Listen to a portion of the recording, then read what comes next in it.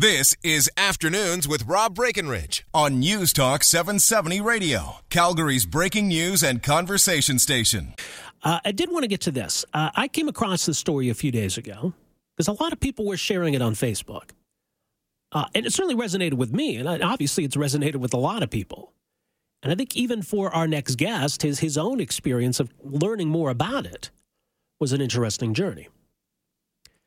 But it's a question of men's health. Right, I think we know the obvious things, right? Don't smoke, don't drink too much, exercise, try to keep your weight under control, these kinds of things. But there's a big threat we're facing, and maybe we're not aware of it.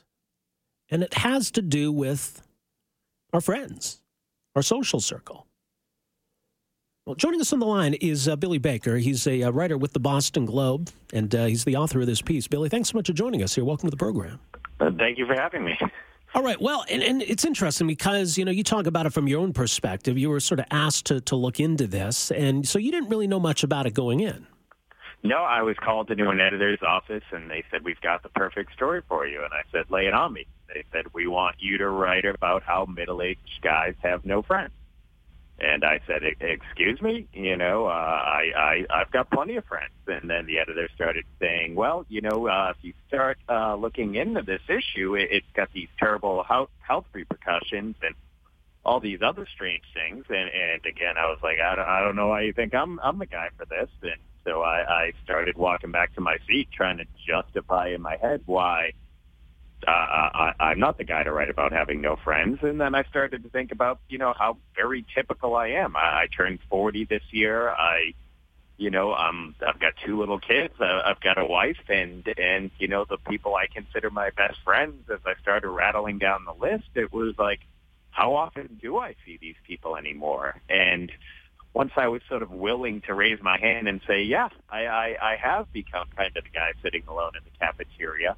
And then to look into what that means, it was a shocking wake up call. This thought that, you know, that letting my friends slip from my life, not making them a priority, could have long term health impacts along the lines of smoking or diabetes, or I mean, it got to the point where I was finding so many studies about this, it felt like I was laying it on a little thick, and I stopped putting them in the story. But real shocking stuff about what letting our friendships lapse in middle age can do to us health-wise.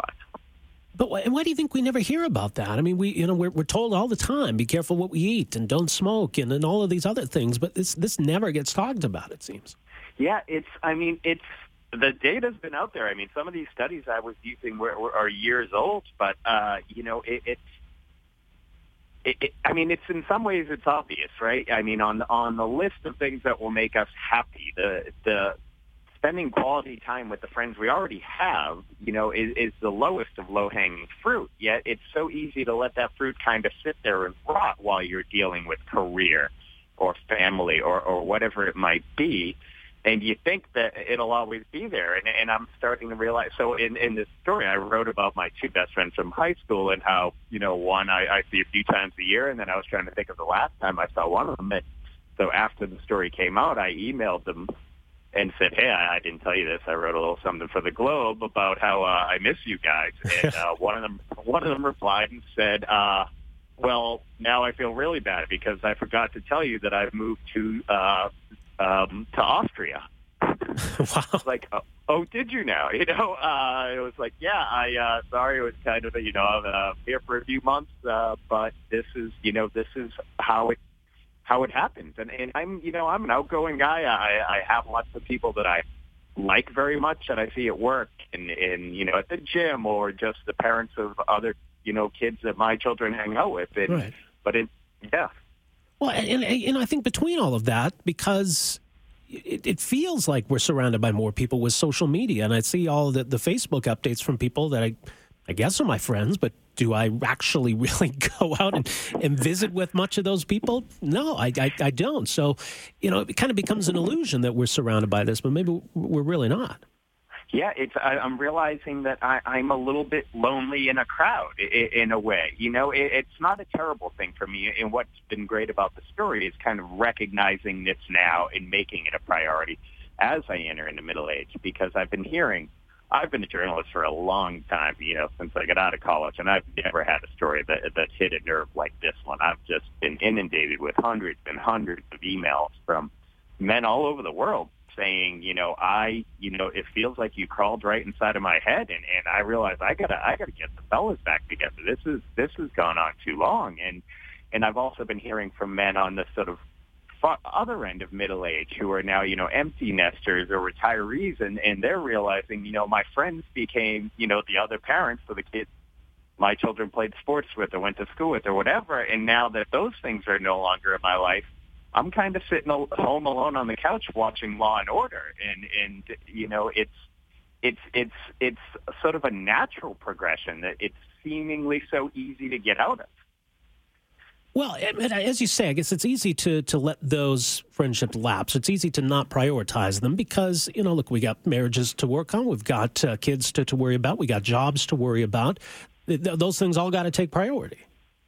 They do. And there were some things I learned in reporting this story about the differences between male friendships and female friendships. There have been a few studies looking at the way that men interact with men and also how women interact with women. And one that was interesting was that women are actually able to maintain long-distance friendships over the phone, whereas men really need to be together and be going through something together, which is why men form their strongest relationships in environments like school or sports or military, when they've gone through an experience together. And then there was another study that really had me nodding my head, which was, this is actually several studies. They do photo studies where they kind of sneak up and take photos of people interacting, and then they gather, thousands of photos and do an analysis of what these tell us.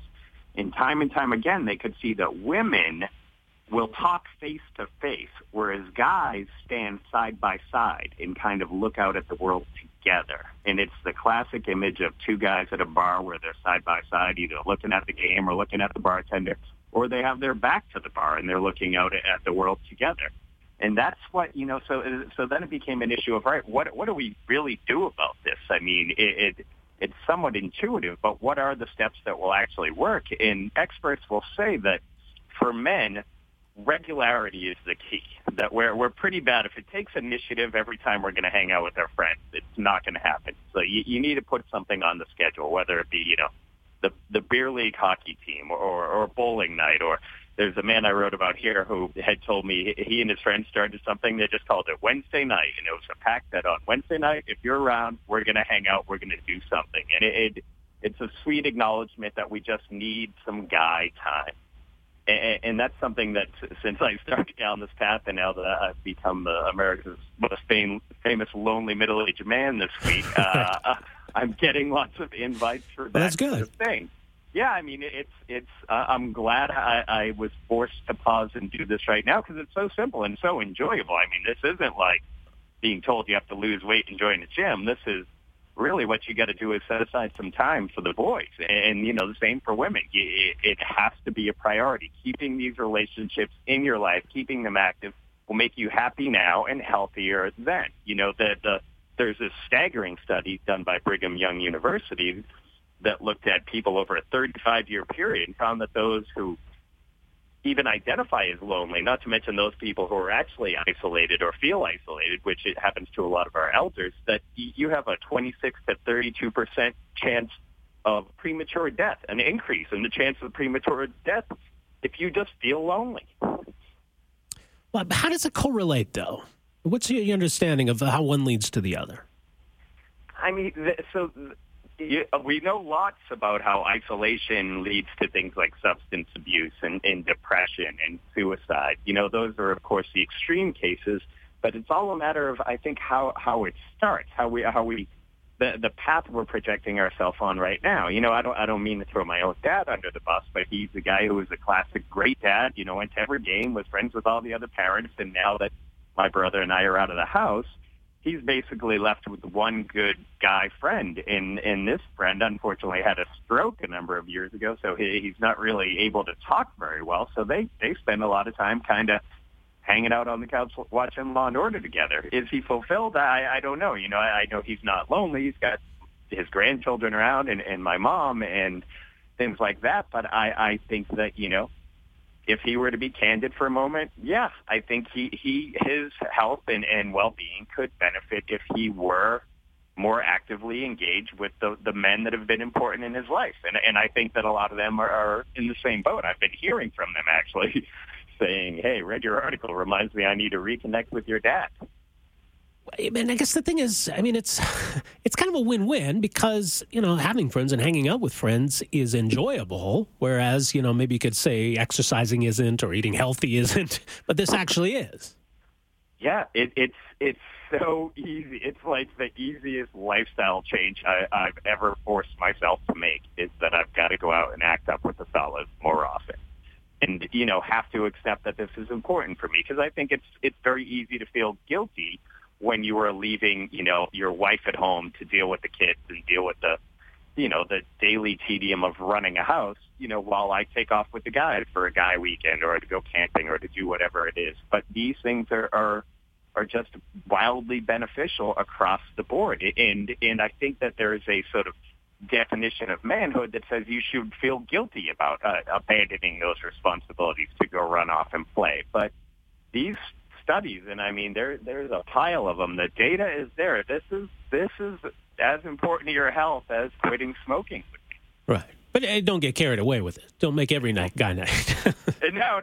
But I'm shocked. I never would have believed it if I hadn't spent a couple weeks researching it. But this is what the experts say, and studies bear out this to be true. So, yeah, I'm not trying to be a guru here on lifestyle, but it's a simple measure of hanging out with your friends is good for you. So if you are in the category like me where you feel like you accidentally let them lapse, it's time to change that.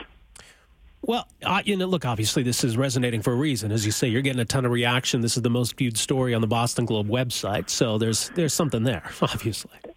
Yeah, this is it's something else. And, I'm speaking to a radio station in Canada. It's gone around the world. It's strangely viral in Australia. And I always, my image of the Australian man is that, they're kind of these tough guy loners. But apparently, it's hitting a chord there as well. So, I don't know. It's been a very eye-opening week for me since the story came out, and it was an eye-opening journey just to do this reporting. But it's, in talking to experts, they say that people have become comfortable with things like saying they're depressed and going for treatment, but saying you're lonely still has a stigma attached to it. It's admitting you're the kid sitting alone in the cafeteria, and that's just not a cool guy move. So people will not say that. They just put their head down and bear it.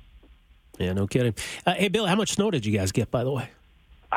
Not the Armageddon they were predicting. I don't even know, 5 or 6 inches. But I've never seen wetter snow. We had a plow stuck, just trying to move it in our driveway. So hopefully it's over. I imagine you guys. I can't imagine. I spent a New Year's in Calgary once, and I thought I lived in a cold weather environment. We've had a brutal March, but it's been actually pretty warm here this week, so we'll take it. BostonGlobe.com. Billy, thanks so much for joining us here today. Appreciate it. Thanks for your time. All right, take care. There you go. That's Billy Baker. He writes for the Boston Globe, BostonGlobe.com. And yeah, well, like we say, his piece, it's the most viewed story on the Boston Globe website, so it'll be pretty easy to find. But the headline is, the biggest threat facing middle-aged men isn't smoking or obesity, it's loneliness. So pretty interesting. And look, like I say, I became aware of this story because I was seeing it being shared all over the place. Right? So it's obviously resonated with a lot of people. We're getting a lot of text on this as well. One text here says, your guest just described my life. I've just caught up with my oldest friend, one I've known since grade 2. I thought it had only been a year since I'd seen him, but after we talked it out, it really actually been 4 years. Even so, we picked up right where we left off. 403-974-8255. We're back with more right after this. Afternoons with Rob Breckenridge, starting at 12:30 on News Talk 770 Calgary.